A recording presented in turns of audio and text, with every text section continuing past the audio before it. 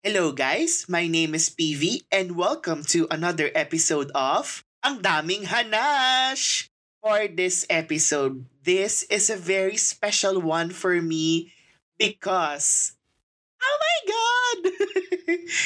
I can now call myself PV Sandrino MMC. O, diba? Oh my god! Oh my God, wait lang. Hindi pa rin sa akin nagpa-process everything. Diyos ko, it's so overwhelming. Yes, guys, final na final talaga. Nag-graduate na ako from graduate school.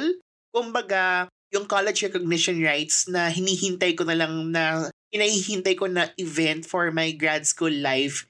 Yung para siyang rite of passage for me na pwede ko nang sabihin talaga na I'm proud to say that finally, I am so done with graduate school. O, di ba? Ang taray!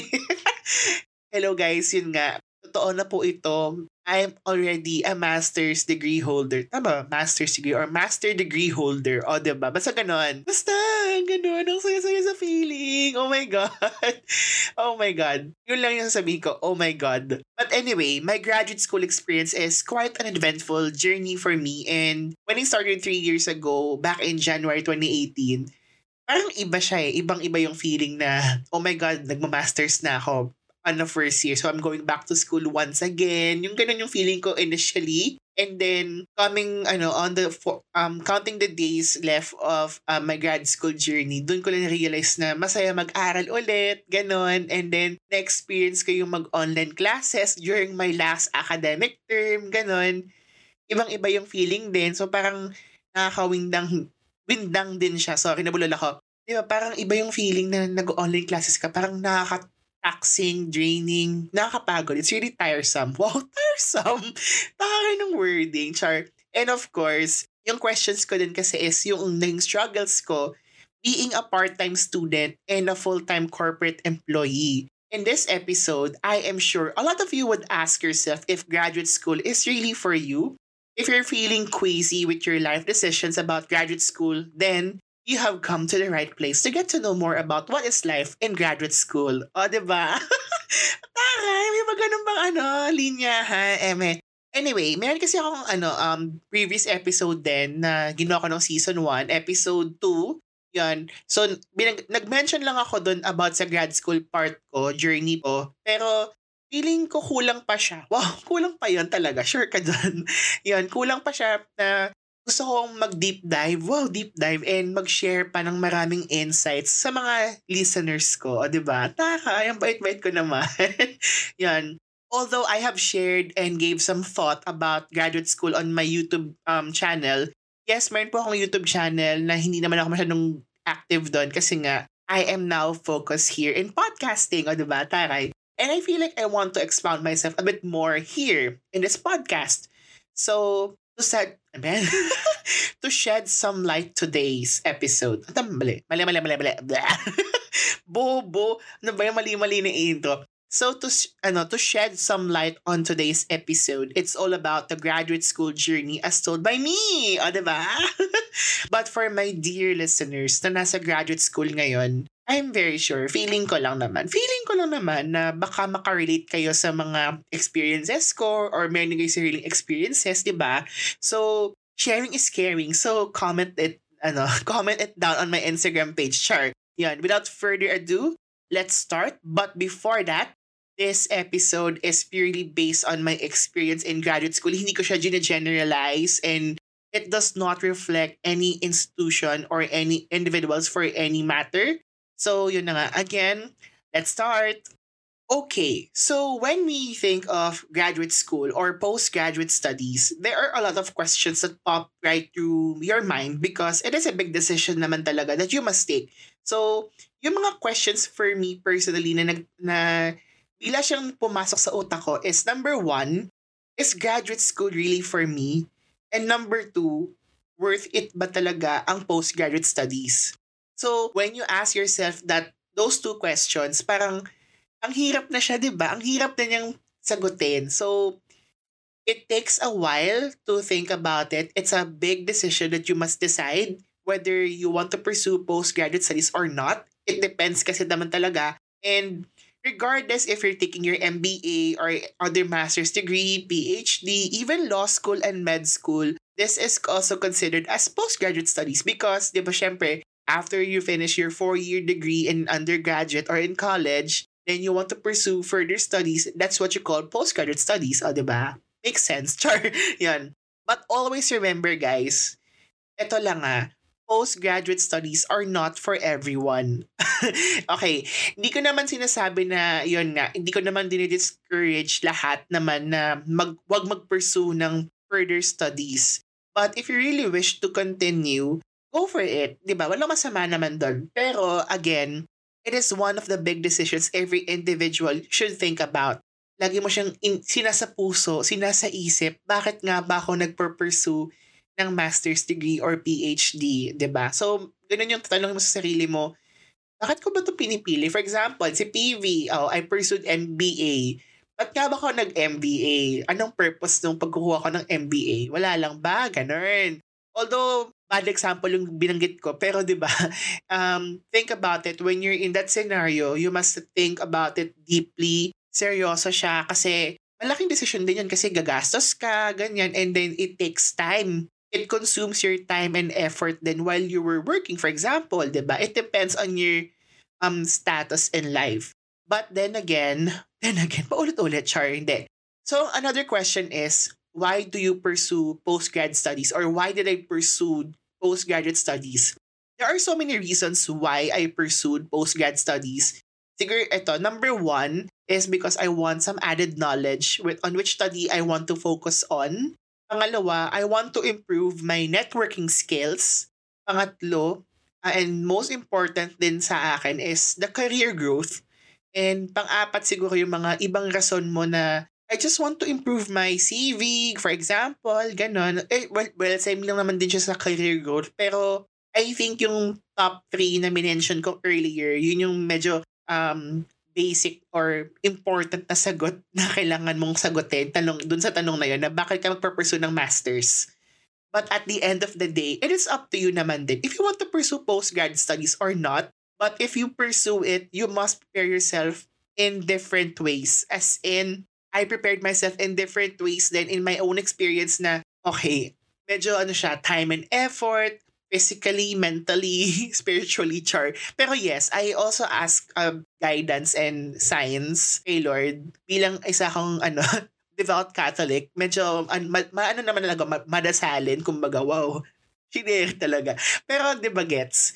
You ask sign from God na, is this really meant for me or should I excel here? Mga ganong tanong lang naman. So, yun nga, ano yung mga prepare ko sa sarili ko to pursue postgrad studies? So, number 1, of course, time management.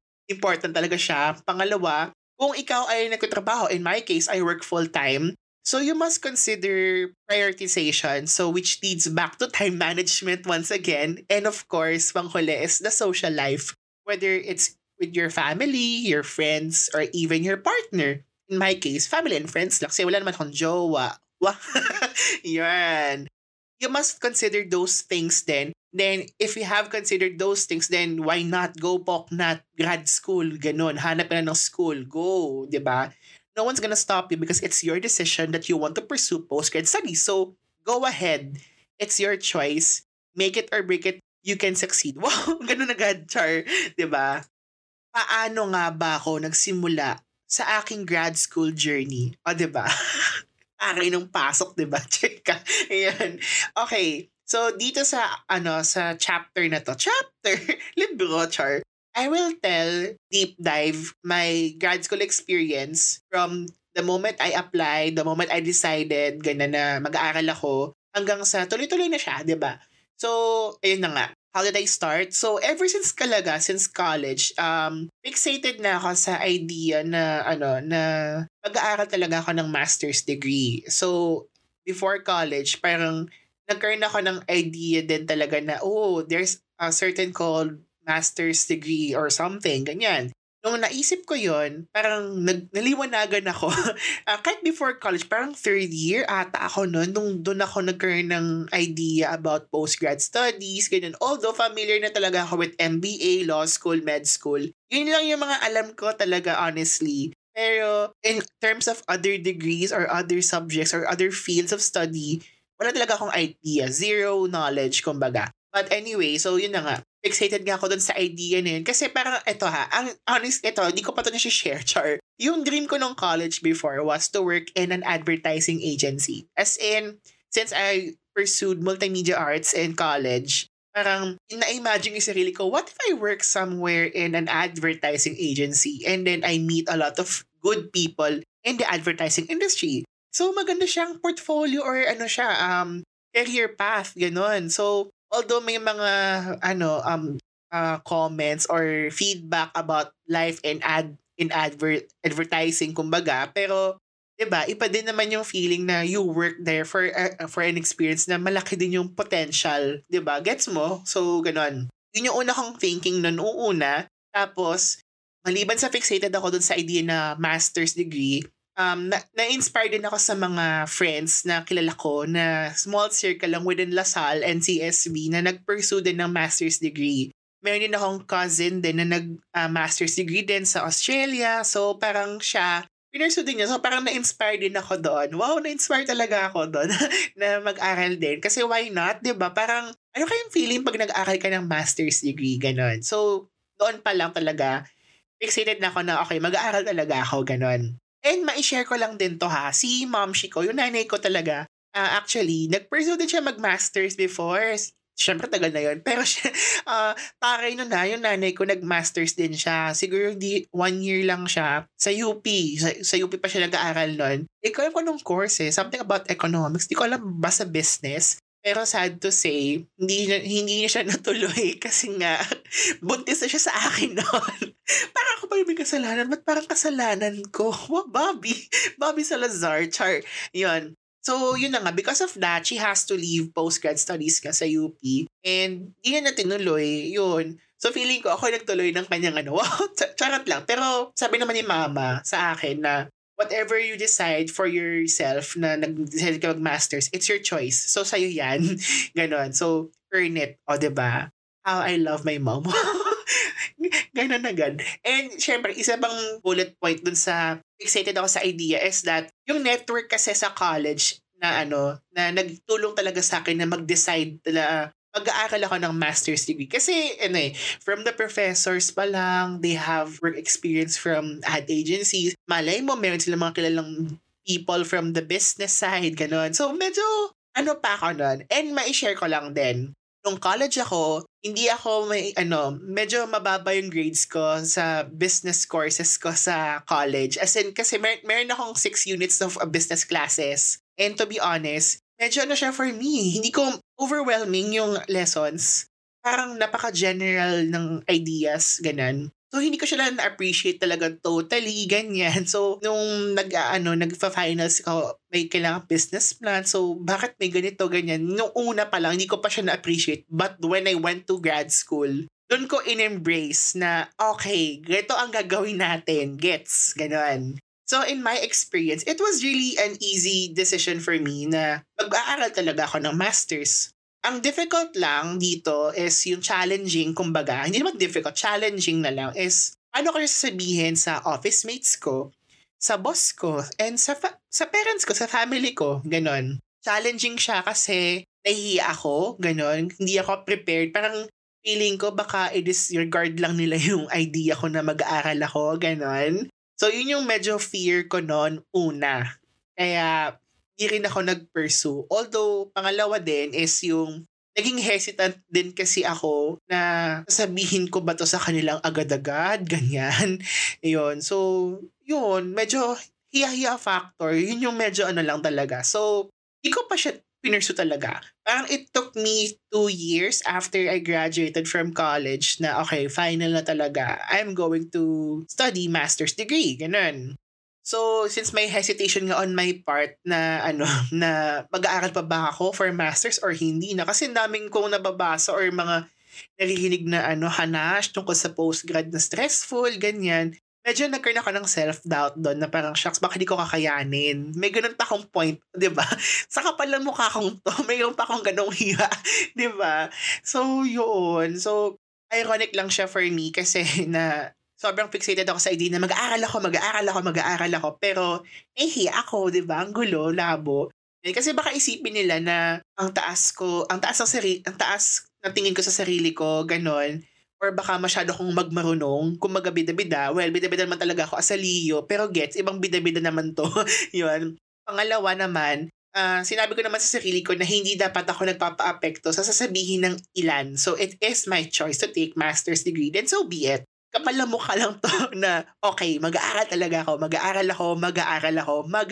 O, diba? Ganon. Since I decided na I'm going to pursue masters na, I did some research on programs that suits my interests that can be feasible with my work schedule. Yun, kasi challenging siya for me because I work full-time and yung workload sa company is mabigat. Marami din talaga. Hindi man maiiwasan yun. So, ang pinaka-challenge ko sa sarili ko is that if I can manage both at the same time, then wala akong problema for in the long run, kumbaga. So, while doing research din, meron ding tanong sa sarili ko na bigla akong napatanong, ganon, na did I ever consider taking postgraduate studies abroad, kumbaga ibang bansa?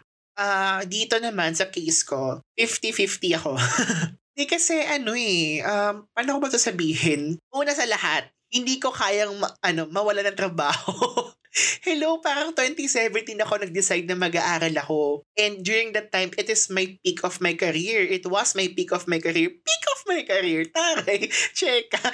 Ganun. And syempre, gusto ko ding i-prove sa lahat na kaya kong mag-manage, multitask ng schoolwork and work at the same time.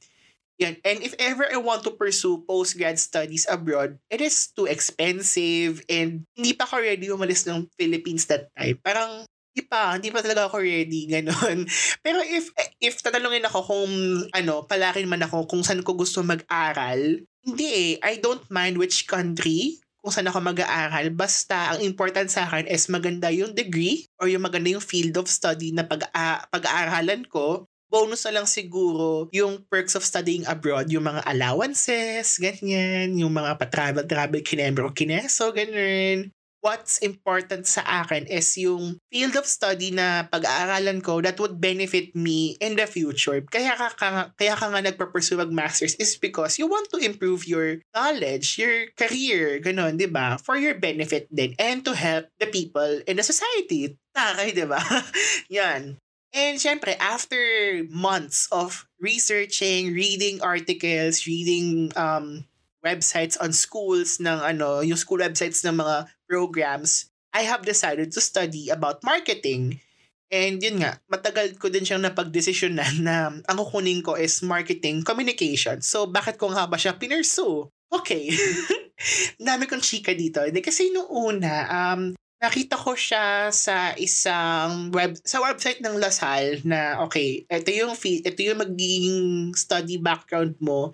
You can work flexible from marketing, creatives, anywhere, even corporate. So, flexible siya. Maganda siyang and very specific kasi. What I like about LaSalle in their master's degree programs, especially in the College of Business, it's very specified in which specialization you want to focus on. Kaya, pinocus ko ang sarili ko sa pag-aaral ng marketing. And of course, gusto ko din mag-aaral ng business side of things. Since I work in the creative industry, media industry, why not I study about business, the business side of things, how our business work, paano kami kumikita, ganon yung idea ko nung una. Kaya ako pinursu ang Master of Marketing Communications and since it's only offered in LaSalle, doon ako mag-aaral, ganon.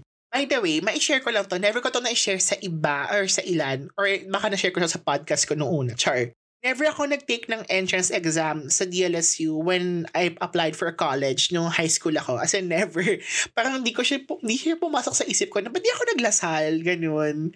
So, feeling ko, etong time na to na nag-aaral ako for masters, feeling ko, eto na yung time na, mag-aaral ako sa DLSU, ganun. Nag-work hard ako, nagsikap lang ako, diba? Sikap talaga, taray, ganyan. And of course, sabi ko, feeling ko nga iba nabanggit ko dati na dream school ko ang Ateneo. Pero feeling ko talaga, sa past life ko, feeling ko talaga ako, Lasallian by heart. Ganun.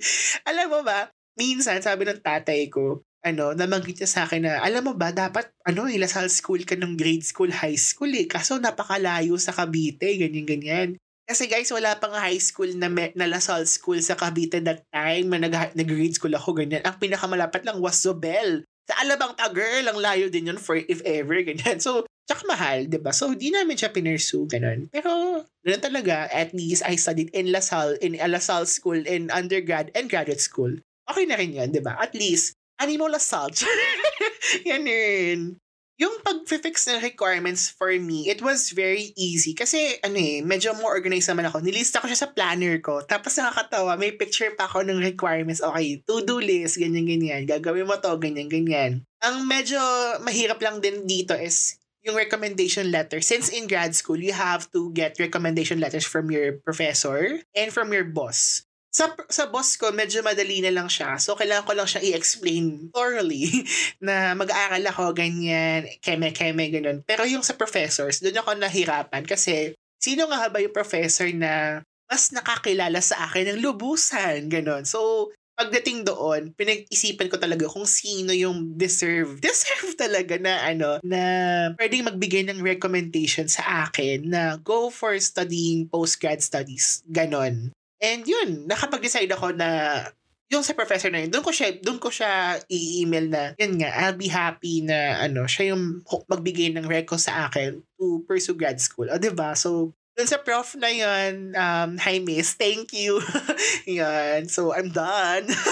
Ganun. Sabi ko, chika, diba? So, diba nga, nagsubmit na ako ng requirements and all. There was an exam. So, simple exam lang siya. Yung parang pang-undergrad na entrance exam sa college. Ganun lang din siya. Yung mga shade mo ang bilog na itlog. Ganun. Multiple choice. May math. Ganun kineso. Tapos may essay. So, yun.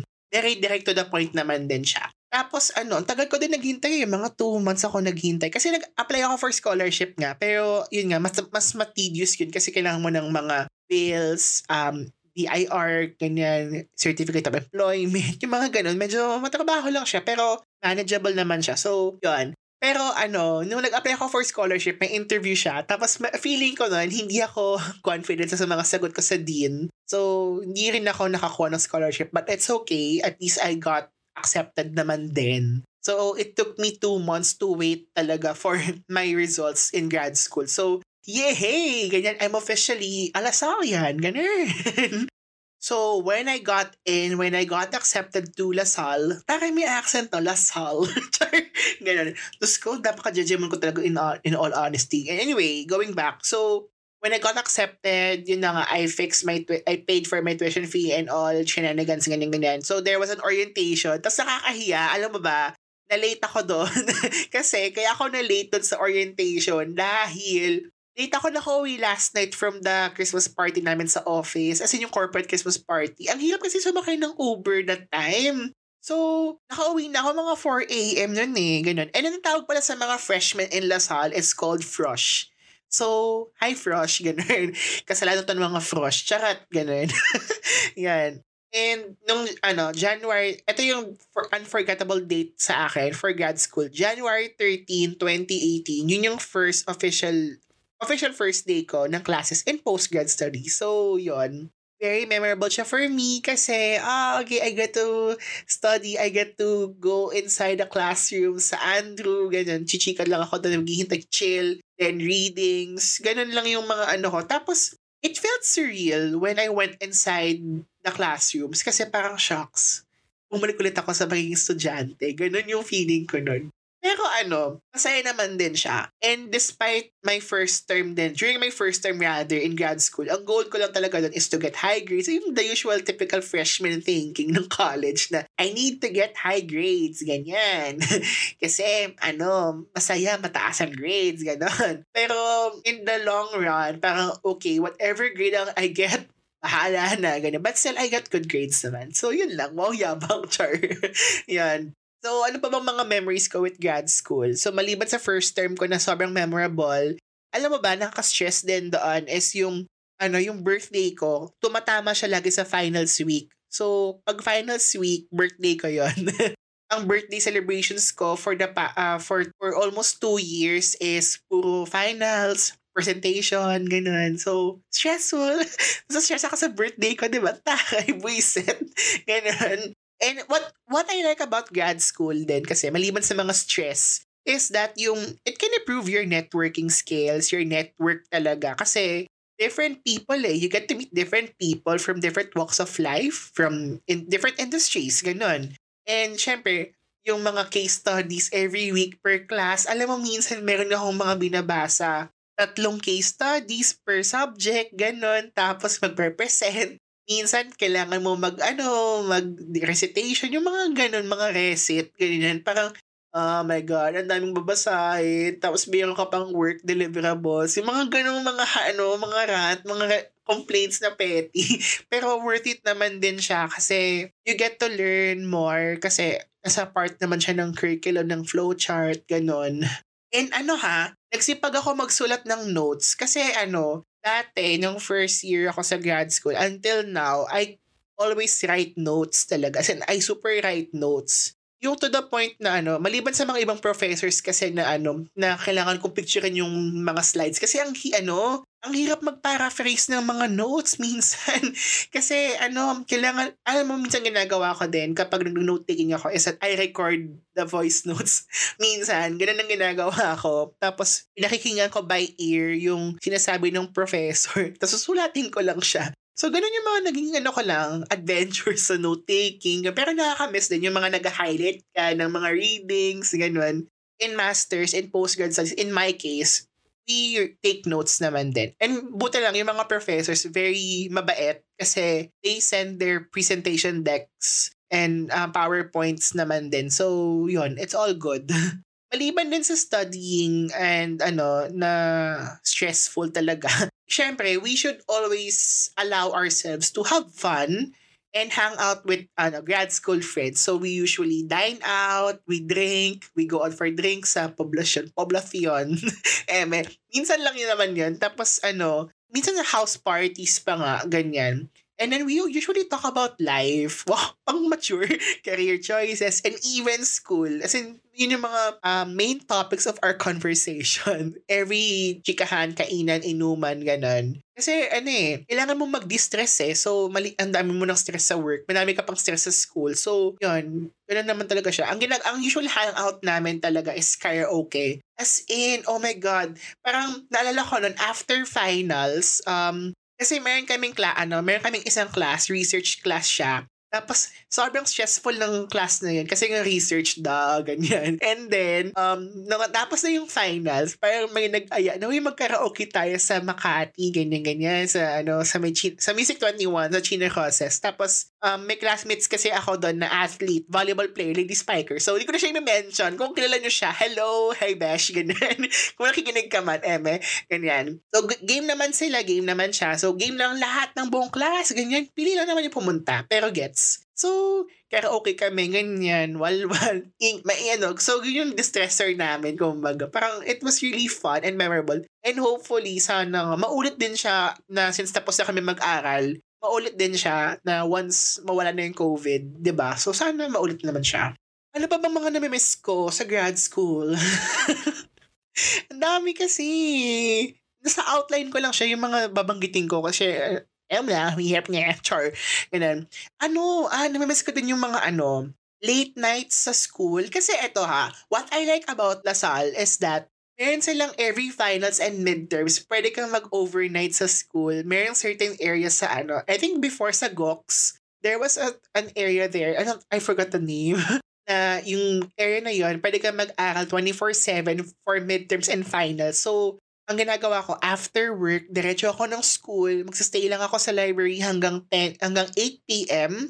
And then 8 p.m. onwards, proceed na ako sa GOX kasi 24/7. May unlimited water, tapos meron ng honesty store, bibili ka ng snacks, ganyan. And then there's an open coffee bean if you want to eat, ganon, or may McDonald's nearby. So, yun, ganun ginagawa ko. Tinatapos ko yung mga papers, ganyan, midterm papers, final presentations, and even dissertations. As in, magkakasama kami sa iisang table, nagdi-discuss kami, kahit ang daming kasama na undergrad at graduate studies na students, ganyan, ang ingay ng buong area, Pero kailangan talagang tapusin yung deliverables kasi nga, oh my God, cramming nga talaga. Cramming. Oh my God, nakaka-stress. Pero it's really fun and memorable din naman kasi it's part of the experience eh. So, you have to enjoy it while you can kasi minsan lang to mangyari, di ba? And minsan nakaka-uwi na ako mga 1 a.m., 2 a.m., ganyan. Tapos wilon the next day, punta ng office ng 9 a.m., di ba? Matibay, ganun. Lahat ng mga tawa, iyak na sayang ko, na kinonsume ko talaga throughout my entire post-grad journey. Saksi lahat ng mga luha, ganyan. Lahat ng iniyak ko. And then, syempre, ang masaya din is yung mga na-build mong friendships then throughout your grad school journey. May iba na gain ka naman. You gain, sometimes you lose. So, it's fine. It's okay. Ganun naman talagang buhay. Pero, it's all worth it. Grad school is really worth it for me. Na-enjoy ko siya na hanggang sa dulo, ganun, na before mag-pandemic, na-enjoy ko pa siya hanggang natapos na ako na kahit ang dami kong iniyak, natapos din ako, na-enjoy ko pa rin siya. So, yun yung mga grad school memories na na-enjoy ko talaga na kailanman hindi siya mapapalitan. Okay, so after ng aking academic term, yung mga, as in yung studies talaga na na lessons, classes, ganyan and all, here comes the most tedious, the most stressful of all is yung thesis term. As in, yun na nga, after ko mag-aral ng ng ilang terms then for, ang ilang term ko ba yun? 8 terms, 7 terms na nag-aaral ako. Sunod-sunod yun. Then sa 8 term ko, yun yung last term ko, yun yung thesis ko. So, yung sa amin kasi, yung thesis is like a project. So, yung sa degree ko is that kailangan kong makipag-partner sa isang brand to create a campaign for them. Ganun. Parang as in marketing campaign. Ganun yung gagawin namin. IMC. Integrated Marketing Communications Campaign. Yun. And then sa thesis na yun, individual siya. So, yun, individual po siya. From research, data gathering, creatives, executions, everything. Ganun. Individual. But yeah, it's fine. Ganun talaga. As in, mas okay na nga yun na individual kaysa naman yung diba? Char. Pero, syempre, for the safety of the brand, hindi ko na syempre i-disclose yung yung brand na kinuha ko. Pero siya, it is food industry siya, sa food sector. So, frozen food, ganon. Processed food, yun yung sa brand ko. And buti na lang, thankful kasi ako sa classmate ko na nag-work dito sa company na to na sabi niya sa akin, PV, kunin mo na tong brand para sa campaign mo. Ganon. Sabi ko, sige, go. Ganon lang ako. Kasi nahirapan din ako maghanap ng specific brand. Medyo naging hesitant din ako sa brand na to. Pero feeling ko, yung classmate ko, parang laki na tiwala niya sa akin na kunin ko to at gawin ko to. So, yun. Thankful din ako sa kanya. Wow, miyak na ako. Ganon. Huwag naman ako maiyak dito. Char. Yun. And during this term, dito ko talaga naramdaman, ito na yung naging pagsubok sa buhay ko na parang nagkaroon ako ng identity crisis, quarter life crisis, kinemero, ganyan. Kasi nagkaroon ng pandemya, ganyan, and then iba't ibang mga problema sa mundo. Tapos, na din na yung ABS-CBN franchise, ganun, kung saan ako nagtatrabaho. So, dahil doon, nagkaroon ako ng parang quarter life crisis. Parang nagkaroon ako ng issue sa sarili ko. Shocks. Kaya ko ba? Ganun. Kaya ko bang gawin to? Ganyan. At baka hindi ko kakayanin. Drop ko na lang siya. Ganun. Honestly, nung nalaman ko yung news na na-deny yung franchise namin, parang 1.5 weeks akong hindi nagsulat ng thesis. As hindi ako nagsulat ng kahit ano. Nakatulala lang ako sa computer. Hindi nga ako nakatulog masyado eh. Parang sleepless ako nung mga 1 linggo kasi dinadamdam ko siya, kumbaga. Ay, masakit din talaga. Very dark yung feeling na yon na the franchise was taken away from us for no apparent reason, ganun. And it's really painful for the employees but more importantly for the Filipino people who consumes our content or products din talaga. So, yun, masakit din siya. Anyway, going back to my thesis term, so, yun na nga, di ako naka-recover. 1.5 weeks akong nakatulala, ganyan. And then, after a week, doon ko lang na-regain yung sarili ko na, okay, I need to start with my thesis. Kasi if hindi ako nagsimula dito, mapag-iiwanan ako. So, ayokong mangyari yun. Ayokong mag-fail. So, PV, wake up. go for this thesis, gawin mo na. So, parang nagising ako bigla na, okay, I need to start this now. Tuloy-tuloy yung pagsusulat ko ng paper, research, data gathering, creatives, lahat. As in, late nights. As in, alam mo ba, mayroon isang araw, parang birthday ko yun, nagpuyat ako, parang natulog ako, ay hindi, nag-start ako ng paper ko while doing work deliverables and 10:30 a.m. So, may kasamang work deliverables pa yon. And then, natapos ako sa thesis ko. Hindi ko patapos yun actually. Natapos ako, siguro all-nighter ako. Natulog ako ng mga 6 o'clock a.m. the next day. Ganon siya. Ganon po kalala ang aking late nights. Tapos mga maraming kape, ganyan. So, yun yung mga kinukonsume ko. So, yung Nespresso machine sa bahay, katabi ko lagi. Timpla ko ng timpla ng kape, ganon. And during the day of the defense na yung mismong araw na defense talaga, kasi hapon yung defense ko, kinakabahan ako, parang tulala, parang feeling ko, tama ba itong mga ginawa ko? Worth it ba to? Ganon. Kinabahan talaga ako. So, nung nag-present ako sa panel ko, wala. Kinain ko yung mga salita ko. As in, wala. Nalunod ako. And napansin yun yung classmate ko. Na-realize yun yung classmate ko. Kasi nakikinig siya nung defense ko eh. So, nandun siya nun. As in, kinakabahan ako. And then, minessage niya ako, okay ka lang ba? Ganyan. So, ano nangyari sa'yo? As in, ganun agad yung tanong niya sa akin. Kasi alam niya na kaya ko to. Ganun. Siguro, nagkaroon ako ng self-doubt on the day of the defense na, oh my God, feeling ko hindi ko kakayanin. As in, pumunta ako sa point na ganun na, oh my God, inaalala ko siya, parang painful siya isipin. So, in the end, nung nag-decide yung panel na mag-reconvene tayo after a week, mag-redefend ka, ayusin mo yung paper mo and presentation. So, para akong pinagbagsak ng langit at lupa nung nalaman ko yon na, shucks, yun yung una kong struggles sa grad school. Never ako nag-fail. Honestly, even in undergrad. So, parang dito sa grad school, doon ko lang naramdaman yung failure. Para sa akin, failure na siya nun.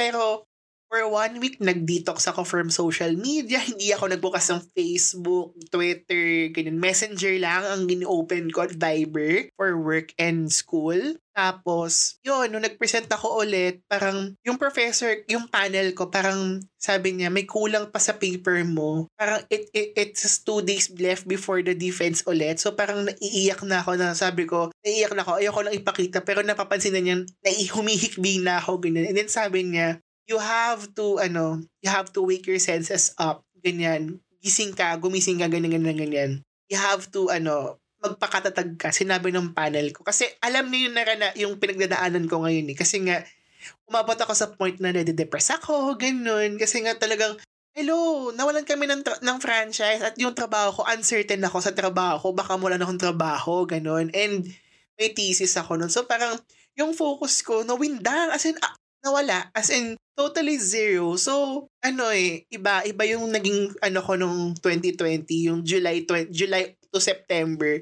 As in, na-question yung moral ko, yung character ko, na talaga, nagkaroon ako there was a point na, na question ko yung fate ko na, bakit ganito, ganun? Bakit mo ito ginagawa sa akin? Biruin mo ha, devout Catholic ako, tapos madasalin ako. Then nagkaroon ako ng question sa faith ko. Parang, tangina. Ganon. Di ko alam. Ito, naiyak na naman ako. Pero, di ba, yun yung naramdaman ko siya noon eh. So, sabi nung panel, nung mentor ko, bumangon ka. Huwag kang manghina. Makalakas ka, ganon. Hindi ka pwedeng maging mahina. So, bilang untog yun sa akin na, okay, tangina, tapusin mo na to, PV, ganon. So, yun na nga.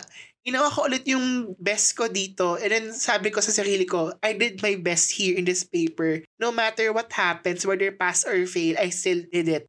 Kung anong maging resulta, tatanggapin ko. Kung nag-fail ako, okay lang, ganun. May next term pa naman. So, yun. Kung may next term pa naman, magpahinga ako. Ganun na lang yung thinking ko nun. Kasi, nawalan na ako ng kumpiyansa sa sarili ko eh. Ganun na yung naramdaman ko. And then, nung second defense ko na, Monday morning, nag-present ulit ako, nagustuhan na nila yung paper ko. Then, sabi nila sa akin, congratulations, you have defended your campaign. Nag-breakdown na ako. Ayun, naiyak ako nun. Sabi ko, thank you. Sabi ko parang lahat ng mga yung mga sisi ko kay Lord, binawi ko. Sorry Lord, pero thank you, ganun. Ganun agad yung naramdaman ko nun. Sabi ko, ito na yon sa wakas, finally, ganyan. Tapos na, parang, okay na to kasi hello, 200 pages yung paper ko, na thesis ko, na ako lang mag-isa gumawa, ganyan. Parang nakahinga ako ng maluwag, ganun. Kasi iyak ako ng iyak na overjoyed happiness, ganun. Tapos, yun, revisions na lang yung gagawin mo, yung mga ganong feeling. Sabi ko, shucks, parang, kakayanin ko pa ba mag-revise ng paper? Feeling ko kailangan ko mag-leave sa work, gano'n. So, nung nagpaalam ako sa boss ko na mag-leave ako for 1 day just for my defense, sabi niya, sige go, okay lang. Kasi alam naman din niya, naiintindihan naman niya ako. Sobrang thankful ako doon kasi niligan ako ng boss ko mag-leave ako for 1 day just to revise my paper. Sabi ko, Diyos ko Lord, bakit sa lahat? Diyos ko, thank you po. Grabe. Ang dami kong mga sisi sa'yo, ang dami kong buntong sa'yo nun, pero eto, binibigay mo pa rin ako ng magandang blessing. So, salamat. Kasi gano'n na lang yung iniisip ko nun. Nag-revise ako ng paper. And then, I asked help from my sister to check all my syntax, my grammar, everything, my formatting, ganyan. So, siya na yung gumawa ng revisions dun sa grammar part ko ng paper. Kaya, medyo nakaluwag-luwag din ako nun. And then, nung sinubmit ko siya ulit for the last time, sabi ng panel, okay, this is okay na. Finally, tangina, tapos na to. Ganon, tapos na to sa wakas. As in, I passed. Yun na lang yung important na 2 words na maririnig ko. I passed. Congratulations. You did it. Ganon. Thank you. Ganon. Yan lang yung sabi ko. Okay, kalma, PB, kalma. Naiyak ka na. Yun. Masaya lang ako, guys, eh. Iba yung feeling na nakapasa ka ng defense nung college. Iba rin yung feeling na nakapasa ka sa masters. Kasi, di ba, iba to eh. Iba pala yung feeling. Ang saya sa pakiramdam. Although masaya din sa pakiramdam yung naka-defend ka ng thesis mo sa college. Pero, ngayong sa masters, yung nag-mature ka, tumanda ka na, ang ina, ganun pala yung feeling, ganyan. Iba. Diyos ko, grabe. Iba ka, Lord. Thank you. Matapos kong lumuha, wow. Matapos kong mag-share ng mga struggles and everything sa aking grad school thesis and all. Eto naman, magbibigay na ako ng mga payo or tips siguro sa mga aspiring graduate students. I know, feeling ko naman baka hindi nyo to kailangan, pero kung makinig man kayo, edi at least I contributed something, di ba, na at least makakagaan ng pakiramdam ninyo. Or sa mga nag-aaral ngayon sa masters, siguro you can share some insights as well. So, okay. Una sa lahat, ang tip ko talaga for aspiring graduate students is that you ask yourself if postgraduate studies are really meant for you. Kasi, yun nga eh, based from my experience, you have listened to my story and you ask yourself if can you do it? Do you want to do it? Or does it inspire you? Ganon. Hindi ko naman kayo tinatakot doon. Pero, syempre, it is your decision or your life choice na, okay, I think I am ready for this. But, minsan talaga, may ibang mga aspiring students na nag-pursue sila sa grad school, either law school, med school, even MBA, pero nung na-realize sila na during that time na nag-aaral sila, parang hindi nila kaya, okay lang yon. It's okay. Kasi it's either you got burned out and need more time to recuperate from everything, and then you decide if you want to come back once again. But if you cannot, it's fine. Wala namang masama dun eh. At least you tried. Pangalawa, if you pursued graduate school, always remember, again, time management is the key, quote-unquote key, bold letters, all caps, underlined, in everything. The key to success. Time management, again, time management. Yun yung important. Kasi, siguro naging thankful din ako sa learning experience ko with high school ko. Kasi I studied in a Montessori school in grade school and even in high school. So there was really a training for me, for all of us to manage our time wisely. When I went to college, since TRISEM sa CSB, and even in LaSalle, nakuha ko yung etiquette na yun, yung work ethic na yun. Even when I go to ABS, when I went to ABS, ganun pa rin, dala ko siya hanggang ngayon. siguro it is a skill for I think the time management. Managing time is a skill. So you have to grasp it, you have to practice it if you really want to pursue postgraduate studies. And pangatlo, when you pursue postgrad studies, you should contribute something to the society. Kasi the reason why you're studying postgrad studies is because usually for research purposes, for academe, ganun. Malay ko, di ba? Who knows? Baka pwede ako magturo someday. I don't know. Di ko pa siya iniisip sa ngayon. If may part-time dyan na pwede akong magturo sa senior high, ganun, pwede naman din. So, open naman ako kahit ano. So, yon, ganun lang naman yung mga ma-advise ko sa inyo. Konti lang naman. And I guess if you have decided to pursue graduate school, huwag kayong mahiyang magtanong sa mga kaibigan nyo, magulang mo, ng advice man lang. Kahit kanino. Kasi worth it din siya na makahingi ka ng ibang perspective sa ibang tao na hindi sila makarelate sa naramdaman mo. But you get an idea of what you're gonna do, kumbaga, in the future. So to end this podcast, I'm sharing some lessons that I've learned or key takeaways that I've learned from all of this. Syempre naman, hindi naman ako magbibigay ng tips. Syempre may key takeaways din ako na hopefully you get it naman din along the way when you pursue graduate studies or while you're taking your masters or whatever, or even in college, ganyan. So, ano nga ba ang mga natutuhan ko sa graduate school journey ko in LaSalle? Actually, na-mention ko na to before sa YouTube account ko, YouTube channel ko. Meron akong video doon na 10 things I've learned in graduate school. Gagamitin ko pa rin siya kasi yun talaga yung mga natutuhan ko sa grad school. But this time, I'm going to mention 5. So, yon. Okay.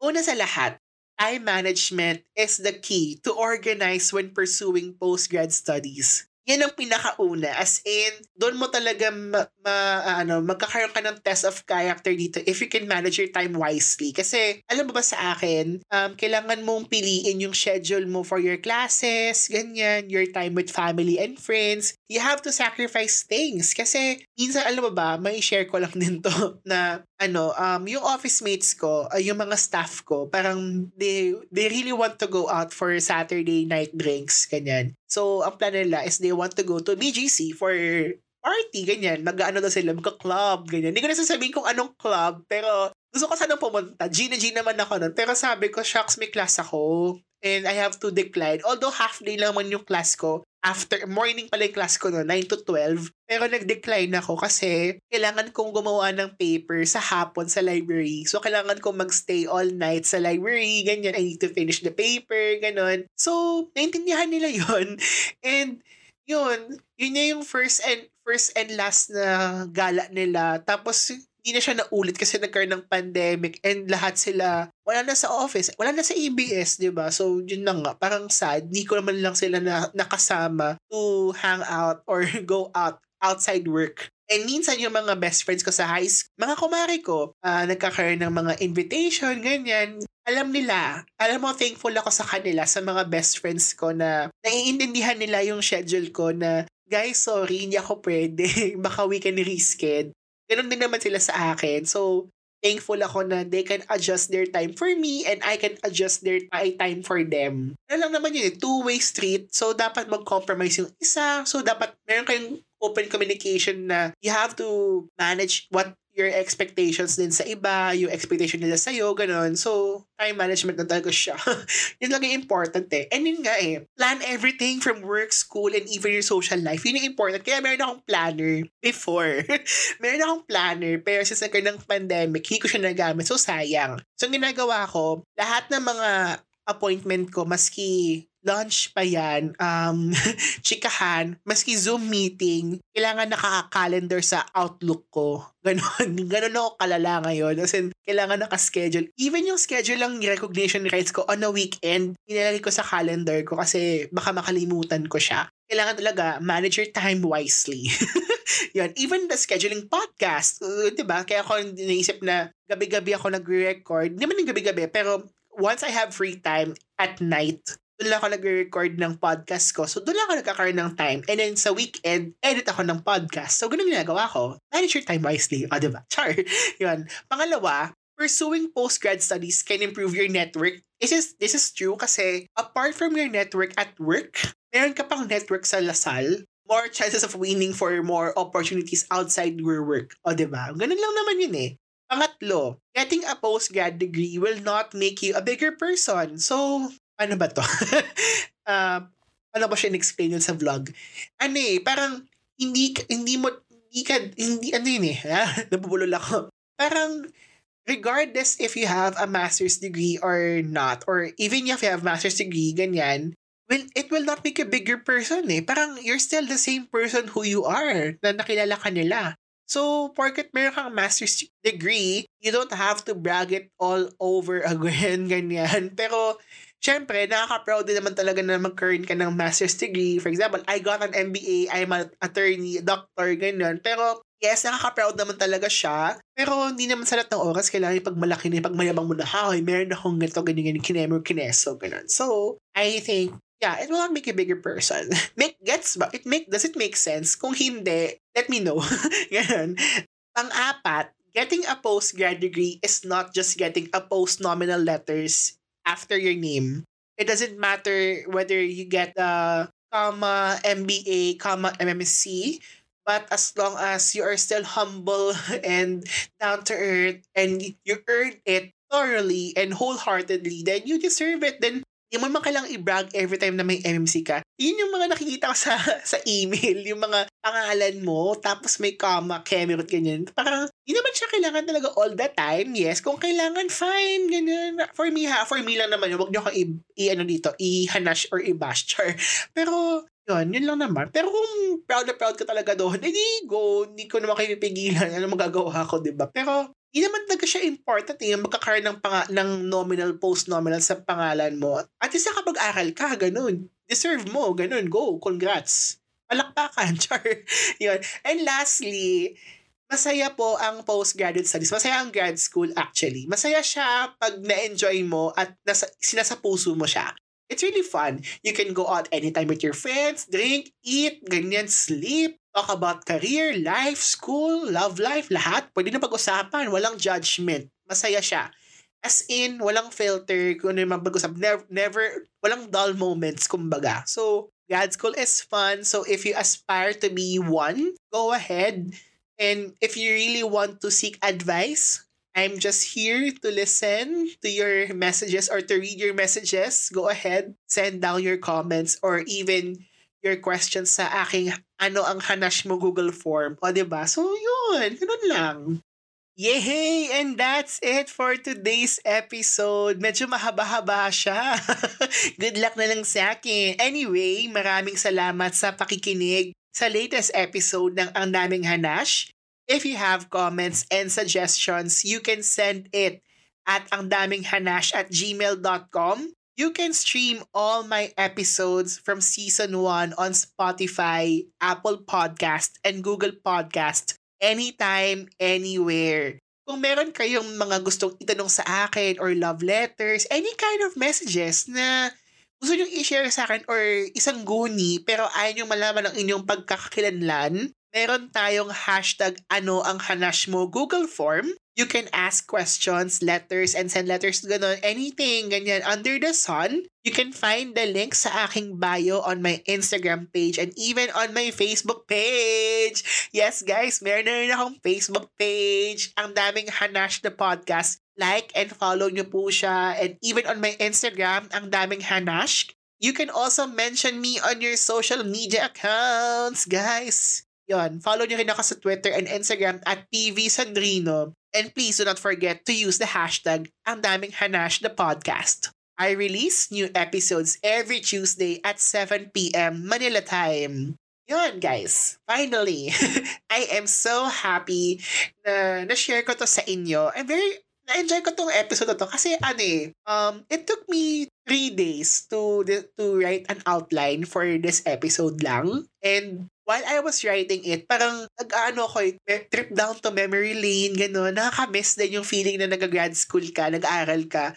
Kasi parang ako kasi napaka-sentimental kong tao. So, hanggang ngayon, na hindi ko pa rin siya ma-ponder na shucks, graduate na talaga ako sa Lasal. Parang ang senti, naiyak na ako, ganun yung feeling. Although, ang sad lang kasi na online lang yung graduation namin, diba? But hopefully talaga, next year, or hopefully during December, hindi ko alam, sana by end of 2021 or start of 2022, kumbaga, meron na talagang physical graduation kasi I've been dreaming to march in PICC, walking in my academic attire, and yun nga, or gusto ko yung magpa-picture sa LS na facade na nakatoga, ganun. Ganun yung dream ko talaga. Ultimate dream ko siya ngayon since may master's degree na ako, diba? Anyway, thank you guys for listening to this episode, and I'll see you on the next episode. Bye, guys!